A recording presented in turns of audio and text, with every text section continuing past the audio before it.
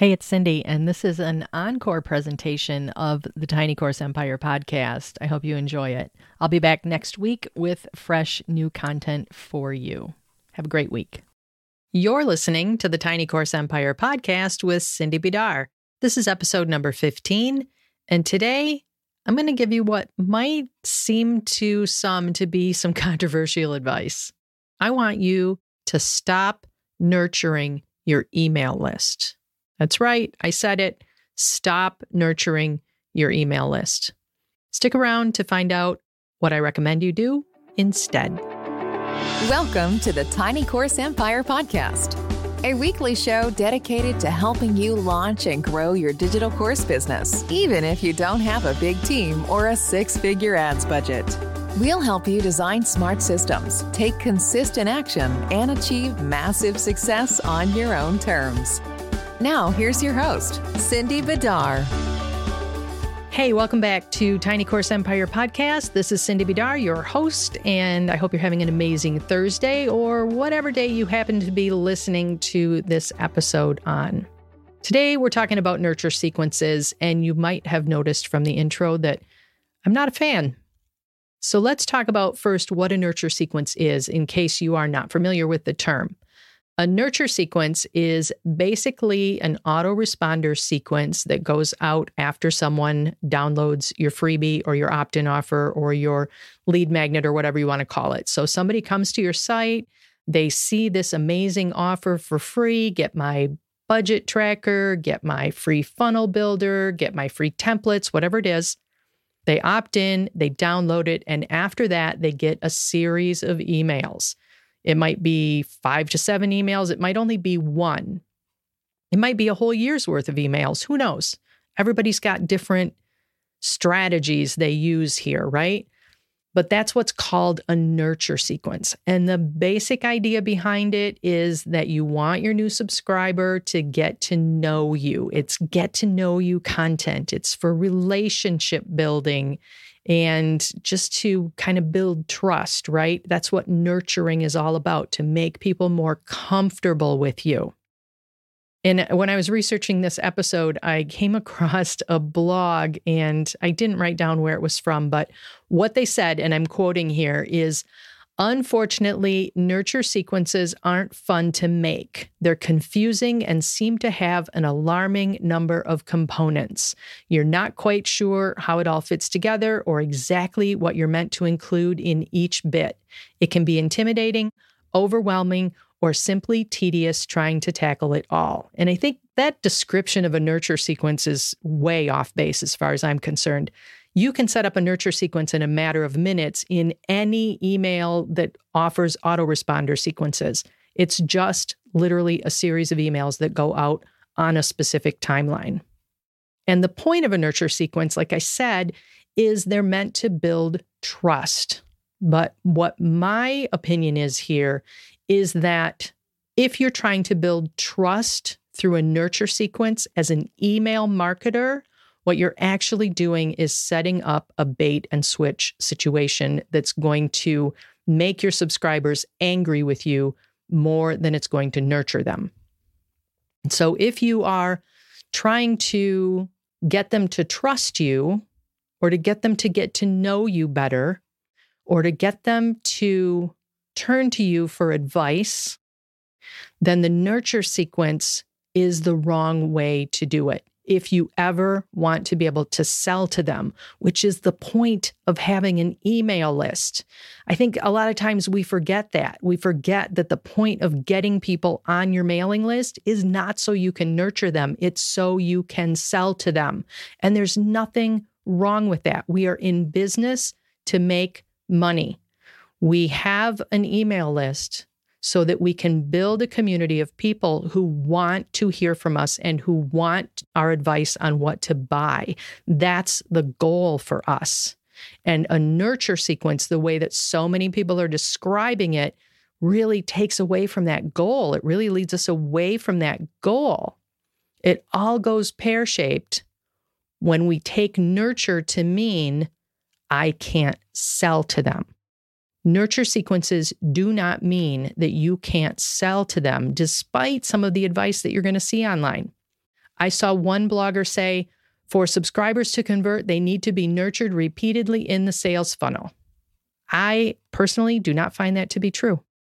I saw another blogger say, or in answer to the question, should you sell to people in your email nurture sequence? This other blogger said, well, it's up to you.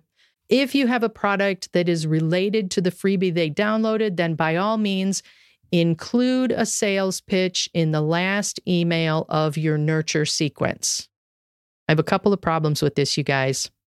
The first problem I have with this is if you go back and you listen to episode 6 of this podcast, you will know that every freebie, every opt-in incentive, every lead magnet you put out there has a job to do, and its job is to sell something. So if you don't have a product or at least an affiliate product that's related to the freebie that somebody's downloading, why is that freebie even out there? Why did you take the time to create it if there's no monetary benefit for you on the other end? That doesn't make any sense to me. The other problem I have with this is this particular blogger, this particular article says you can include a sales pitch in the last email of your nurture sequence. So what's happened here, if you follow this advice, is that somebody comes to your site, they download your opt-in incentive, and you email them maybe 3 times, maybe 5 times, maybe 7, 10, 12, I don't know how many times in the nurture sequence.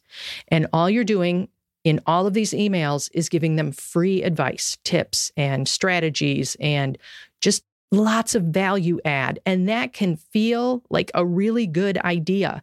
And your subscriber on the other end is going, oh, this is great. You know, I'm getting all of this incredible information from Sarah, and she's really helpful, and I'm really loving being on her email list.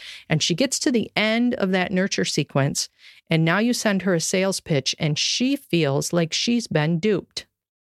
Where did this come from? She doesn't know. How did this happen? Life has been going along really good so far. I've been getting all of this great advice, and now all of a sudden you hit me with a sales pitch? How dare you? It feels like a bait and switch to your subscriber. Here's another problem that I have with this, though. Even if that's not the case, even if she says at the end and you send the sales pitch and she says, oh, that's great. You know, I really appreciate all of the great information I've gotten from her. And, you know, a little sales pitch here and there is fine. That's just perfectly okay with me. Even if your subscriber says that, you have to understand and you have to recognize that in your nurture sequence, in those first emails that go out immediately following your lead magnet, those are the highest open rates you are ever going to see. Why would you waste that momentum not making offers to your subscribers? Now, you might be saying, yes, but Cindy, I want to add value. I want to give lots of value to my subscribers. I want to make sure that I'm being helpful to them. I want to have an impact on their lives. I want to help them. And that is all well and good. I 100% agree with you on that. I think you should be doing all of those things. But I want you to shift your way of thinking here for a minute and think maybe making offers is offering valuable help. I tell the story often about my job before I was an online marketer, before I was a freelancer.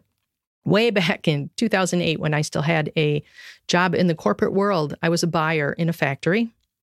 And I was responsible for buying everything. And you guys have heard this story 100 times, I know. So bear with me a minute while I repeat it for the people who are new to me. It was my job to buy everything in the factory. I bought the cardboard. I bought the tires for the trucks. I bought machine parts. I bought raw aluminum for the car parts that we made. I bought computers. I bought paper. I bought pens. I bought everything. I was the only buyer in this factory. And it was my job to get the best deal and make sure that we were getting the equipment that we needed. I did not know anything about any of these things. I didn't know anything about truck tires or cardboard to pack parts in or what aluminum grade we needed. None of that. But that was okay. I could still do my job because I had salespeople who came to me and said, this is the grade of cardboard you need, and here's why. Or they came to me and they said, you need new truck tires, and here's how I know why, and here's what can happen if you don't replace them, and here's what I recommend you replace them with.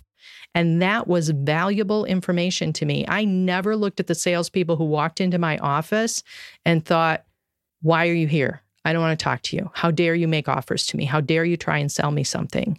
They were doing their job. And you're doing your job with your email list. And part of that nurturing that you're doing, part of that help that you're providing is to make offers to your subscribers, is to help them make buying decisions. That's how we add value to their lives. That's how we add value in the emails that we send. And if we're not making offers, you're not offering as much value as you could be. You're not making the impact that you could be making if you were to say, hey, I found this thing and it's really cool, and here's why you need it, and here's how it's going to help make your life better. That's what your people are turning to you for. That's what your people want you for. That's why they joined your list.